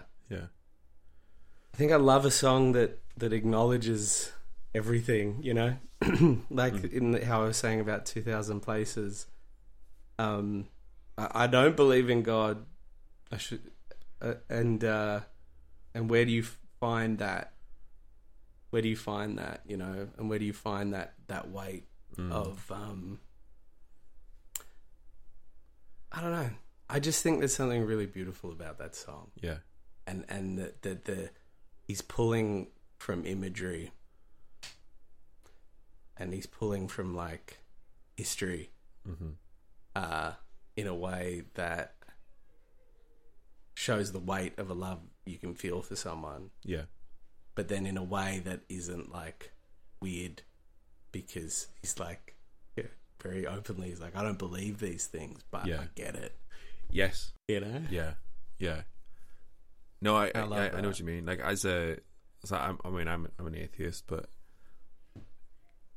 I did connect with this song in that level. It's like there is something about, I don't know, just there's just certain moments in life or certain things that happen, and you know, you do find yourself drawn to, I don't know, like a higher power or like something bigger than yourself. And I think the big thing with me and my wife is fate. Like I don't believe in fate. I don't believe that things happen for a reason. I think things just happen. But then I look at my life and I look at my relationship and I look at like all the things that had to happen in order for me and my wife to meet, and that puts me in a headspace of like, well, maybe, you know, maybe there's something to it. Maybe I'm wrong. And I think that's enough. I think that maybe is enough. I remember my ex-partner, their mum was really Christian, and we were having a conversation about it. It was always a bit awkward because I wasn't super Christian. Yeah. I was a lapsed Catholic, which is the worst kind of non-Christian. Even when you were Christian, you weren't the right kind of Christian. And I was we had this really, really interesting conversation about, I wasn't just doing comedy then, I was doing like highfalutin theatery stuff, and we were talking about art, and she was talking about how she wanted to paint at the church service, and we got to talking about paint and like art, and all the different kinds of art, and particularly music, and we came to this place that I thought was really, really interesting, where we were talking about the fact that we're both reaching for the same thing with art, with music, with whether we engage with art or make art, we're both reaching for the same thing. The only difference is she believed it existed, and I believed that it was through this reaching for it, that's where the value that was. we were getting there. Wow. Yeah, this idea of she was trying to find a connection with something that she believed was there, and I was trying to get as close to that feeling, knowing that's it, in my opinion. Right. That's what I'm doing when I make this stuff, or when I listen to this music, or when I sing this music, or whatever I do. It's me just trying to get that feeling. Yeah. But we're reaching for the same thing. Yeah. Yeah. And I always thought that was a really strange point of connection for us to make, Yeah. That's nice. As someone who's dealt with a lot of very closed-minded Christians in my past, it's very nice to have that kind of conversation. Yeah, because I get a lot of but I am right about God, so you are wrong. Okay, well, there's not much point in continuing the conversation, is there? Like, there's no. Okay, it's like cool. Yeah, but that Yeah. genuinely that's a really fascinating thing to have, that connection with someone who believes something that's like the polar opposite to you, especially with a God. Yeah. There's like it's so like all or nothing, isn't it? It's like, you either believe in God or you're going to hell. So it's well, like that's the kind of conversations I've had anyway. But and yeah, it's and it's such a shame. And it's like I also just think a lot about I went to a funeral recently, and it was I always struggle with atheist like civil funerals. Of all the civil ceremonies, civil funerals are the ones I struggle with the most. Again, I don't believe in God, haven't since I was like 20, but there's something to the lack of ceremony or the lack of and it's like, and that's why I love this song, because it's drawing on I think it's trying to find some of those structures from an atheist viewpoint. Yeah. It's also just beautiful. Yeah, I think it's just such a beautiful song. It's also, Nick Cave was up until this point very, very highfalutin, and this song's actually really simple and small and raw, and I think I love that. I love this. As you can tell, I love to talk, and I love a song. I love the power of simplicity and the power of being, that moment where he says, "And I believe in love." It's just like how, from another artist, from another viewpoint, that could be saccharine, but from him, that that's the hardest thing, is to just say something that simple. Yeah, absolutely. The risk of being saccharine is really, I don't know. I just love this song. Yeah. Okay, perfect. Yeah. All right. Song 12 then is the song that motivates you. So you've gone for Don't Kill My Vibe by Sigrid. Yeah. Yeah, it's fun. It's a fun song. God, the tone of this conversation's all over the place. Well, that's me, baby. And it's just, I think very similarly of this song as I do of. That's kind of the motif of, I think, what I respond to lyrically. I think is. I don't like a song that's like, you got this, girl. I like a song that's like, yeah, they're a cunt and you got this.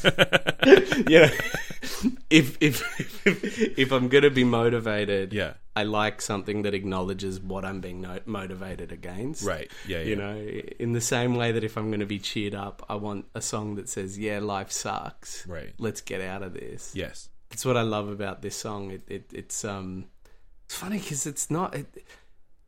I don't know. It's such a great pop song, and it's funny that it didn't cut through more because I just think it's such a fun, positive song, and I just love that it's like it's acknowledging, it's talking about, it's saying, it's a really good song to listen to when I'm just feeling frustrated or feeling Yeah, I love this song because it's motivating from a place of acknowledging what's maybe holding me back, Right. Okay. Yeah. Does that make sense? Yeah, absolutely. I think it's good sometimes to have a little bit of anger in there, a little bit of like, all right, fuck you kind of energy, and like having a rationale behind it as well is quite useful when it's like when you're just like trying to get a little bit of like just a bit of get up and go, like getting up and doing something, or like getting riled up to get on with something. It is good to have that sort of like, I'll show you kind of energy. Yeah. And I have songs that are more purely upbeat. Yeah. I listen to a lot of pop now and a lot of like poppier, like not pop, but like fun sort of upbeat sort of music. Right.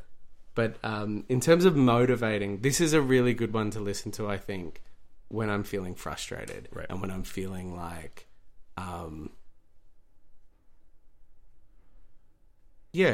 really like this song from that point of view.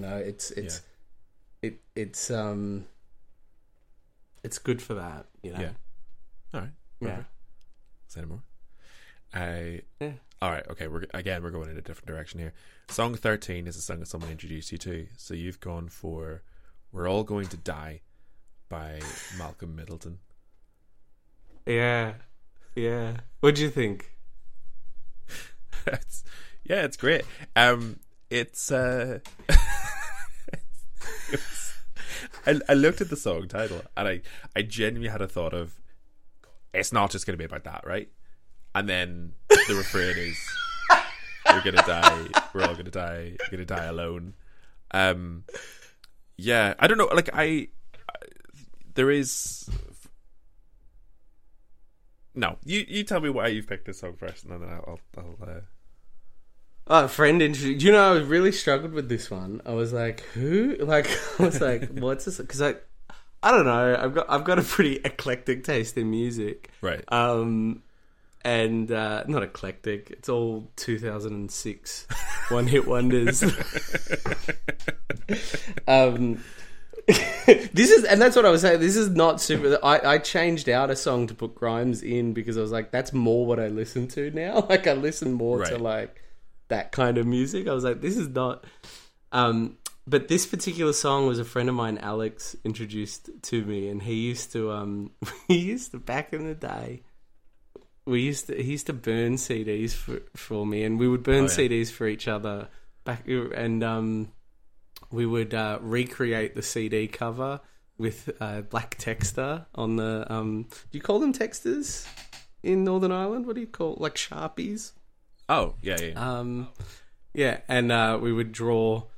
We would try to recreate drawings of these different albums, and so he introduced me to a ton of music. Right. I remember he loved "Fuck Forever" by Baby Shambles. Do you remember that song? I don't actually know. oh man, it was like the one good song that guy did, and it's not even a good song. Like, it's a good hook. Right. When he says "fuck forever," there's this one line that's just incredible, and the rest of the song's kind of messy. And yeah, sure. But yeah, Alex, he was just a really good friend, and he used to introduce me to heaps of music. And this particular song, I don't know, I love this song. I love the contrast of it. Yeah, it's not really like anything else Malcolm Middleton did. I'm not really a big fan of like, not to say I'm not a fan. I don't really listen to anything else by him. Sure. It's just this particular song. I love the contrast of it. I think it's kind of, I don't know. It's similar to the other ones. There's just something really fun. It's really jaunty. Yes, and it's really fun. Yeah. And then the lyric is just like pretty much on loop. We're all gonna die. Yeah. And it kind of almost feels like a joke, but then it's also kind of like freeing in a way. Like, it's actually quite an uplifting song in a strange way. I don't know. Yeah. You know? Yeah. Like, there's something upbeat about going that. I don't know. I've always loved it. There's something to the contrast of it, and yeah. I don't know. I think contrast is the key to good anything. Yeah. And this is a really like obvious version of that, but I think there should always be a counterweight to everything you make in comedy. You know, there should always be something countering anything you make, anything you do. There should be contrast, I think. Right. Contrast should be the core thing. So whatever it is you're doing, you should be thinking about how you're counterweighting it. Yeah. And I think this is a great example of that. Yeah. In a really base kind of way. I don't know. Yeah. So, it was a hard one because So okay. No, it's just with the so with the category, it's typically it's been like, oh, you know, someone sent me this song and said like, I think you're really gonna love it, and you know, I really liked it, kind of thing. And I find that so funny listening to it, just the idea of someone sending you just this song and saying, Zach, you're really gonna like this song, and then you just sit and go like, we're gonna die. You're like, why did you send this to me? But yeah. I was a fucked up kid, man. I was this weird little 17-year-old in coal mining country. I was a little chubby Billy Elliot, you know. We needed our music, you know. Yeah. But no, I do agree. Like, and again, it's I'll mention it again before. Frightened Rabbit, I think, is they have similar kind of energy in a way, which is, you know, that there are death is inevitable and it comes for us all, but like acknowledging that and being aware of that, it's a similar sort of feeling to me as like you know, when people say like, oh, you know, this person's super successful but they put their pants on the same way every day, one leg at a time. Like, it's a similar kind of leveling kind of feeling, but obviously a lot more extreme. So yeah, there is something strangely comforting about it, as well as it being a very jarring thing. It's not like it's a throwaway line. It's the crux of the song. So for like 3 minutes, you're just having someone telling you over and over again that you're going to die one day. So yeah, it's an experience. Yeah. I don't know if I've ever thought about it. This is the most I've ever probably talked about it. Yeah. It's I think I just vibe with it. But I don't know. All right. Yeah, it's an experience. That's for sure. All right, perfect. So if you did skip ahead, welcome back. We're on to song 14, a song you wouldn't expect to like. I knew I'd regret this. I have no fucking idea what we were talking about. I've none either. I've completely forgotten. So I'll edit that out. So we've gone for... No, I do. I reckon I do. Oh, brilliant. Okay, great. I got this. March of the Pigs, 9 Inch Nails. Yeah, and this was a song that I didn't think I'd like, wasn't it? Yeah, a song you wouldn't expect. This was a hard one for me because I was like, I have This was a hard one for me to pick one because like I said earlier, many hours ago, I was like, I don't. I'm so sorry. I don't really like bind myself too much to genre anymore these days. So now I'm like, if I like it, I like it. Yeah. What I would say is, I've never thought of myself as an angry person. Okay. My whole life, I've never really. If you would ask me, I would tell you I wasn't an angry person, and I've always like kind of disliked anger and found anger. Well, I would call it anger, but I think more now I would say aggression. Yes. I've always really hated aggression, and I've always thought anger was aggression. And as such, I never really listened to angry music all that much. You know, the angriest I would go, or the hardest I would go, is probably grunge or, rock. I didn't really listen to metal. I didn't really listen to anything that hard. Right. I've been a fan of Nine Inch Nails now for a while. And I've listened to a bit of metal now as well.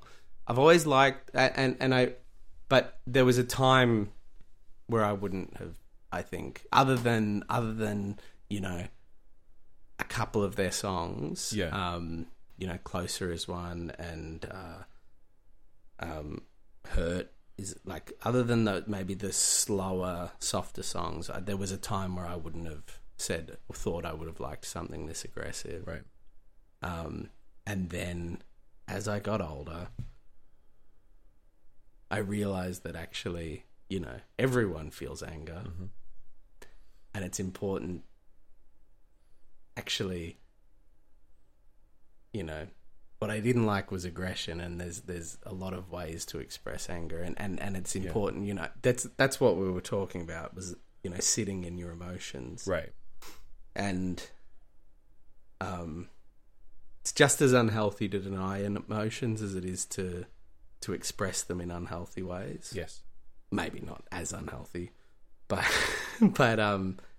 as I've gotten older, I've learned to sort of sit in my emotions more. Yeah. And Nine Inch Nails of this era is a particularly good artist for sitting in anger, which is not an emotion I express much, but it's important to acknowledge that everyone feels it, Yeah. Yeah. That's interesting.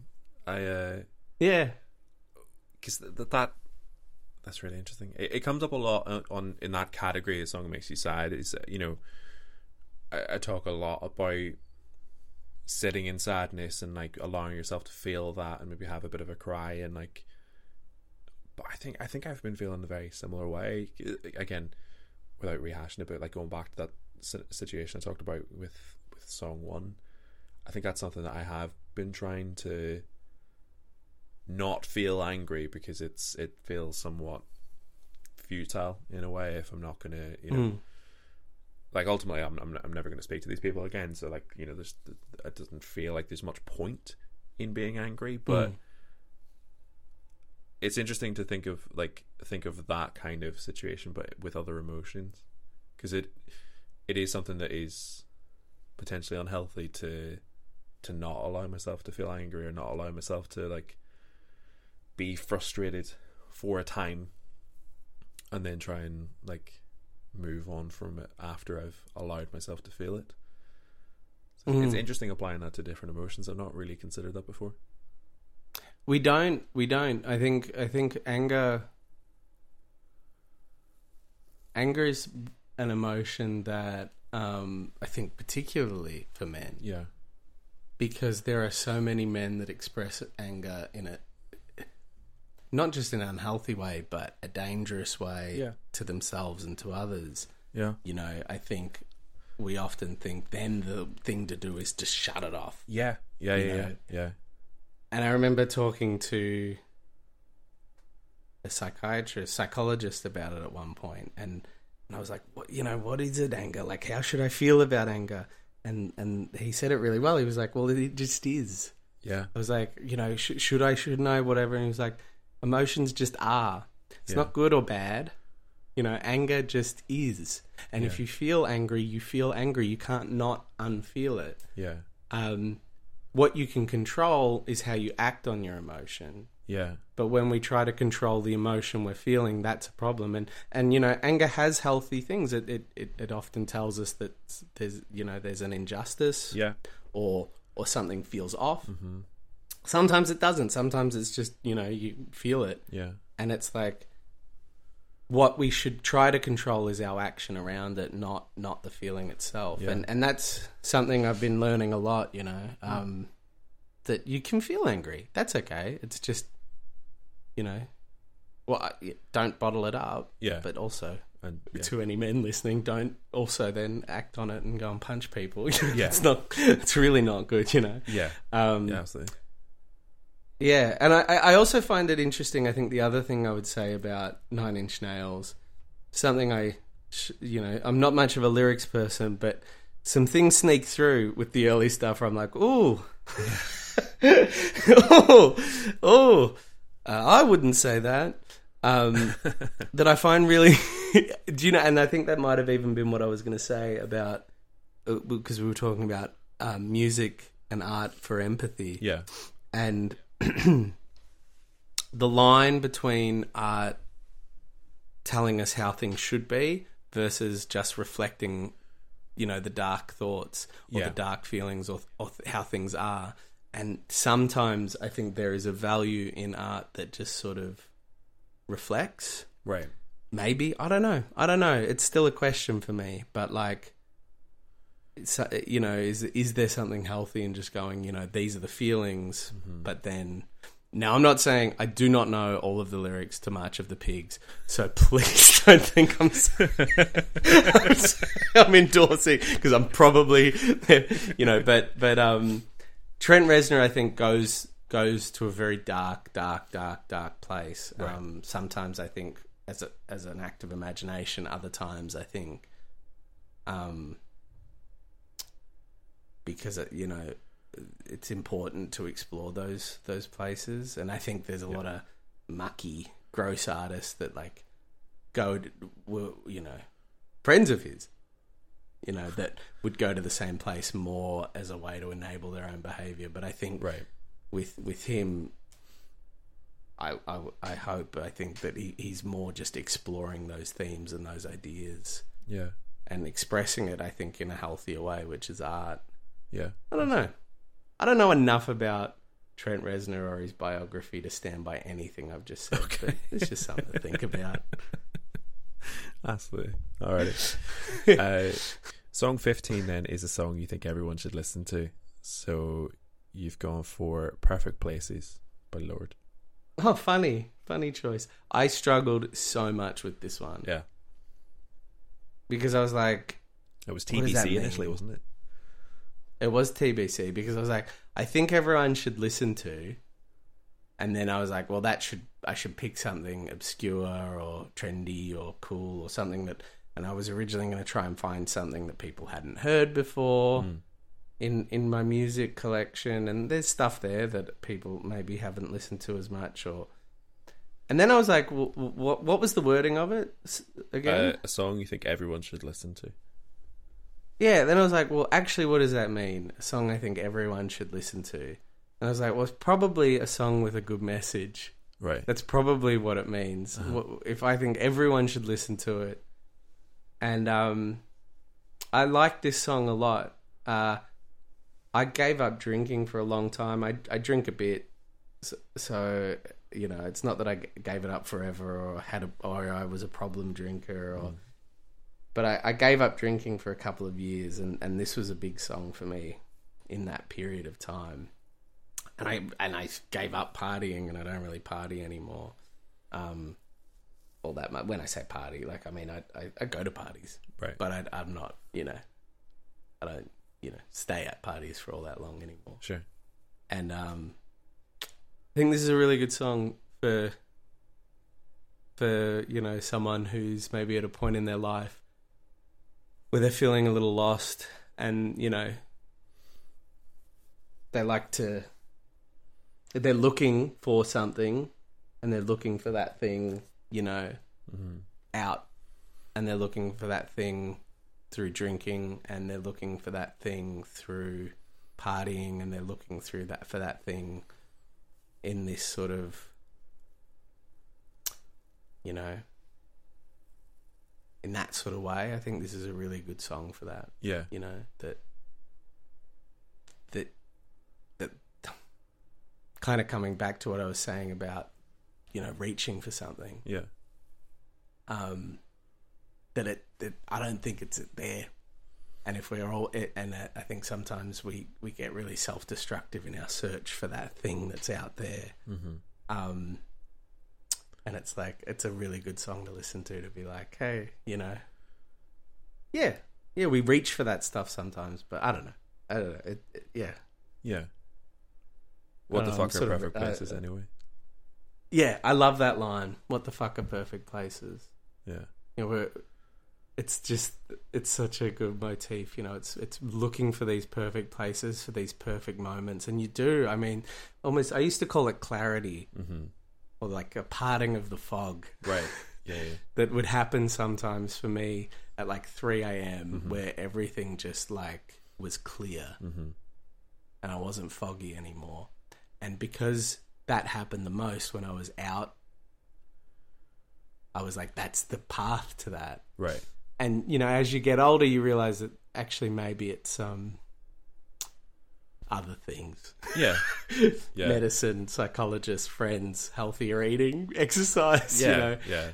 And also, you know, also maybe there isn't such a thing as that perfect place, and the issue is more the fog. Mm-hmm. And the better thing to do, or the healthier thing to do, is just live. I don't know, you know. I don't know. I'm not really. I'm still on my journey with all of this stuff, so it's hard to really like. Yeah. Be like the authority on it. But this is a song I think that just really captures that, and it really resonated for me. Yeah. At a very important point in my life, you know. Yeah.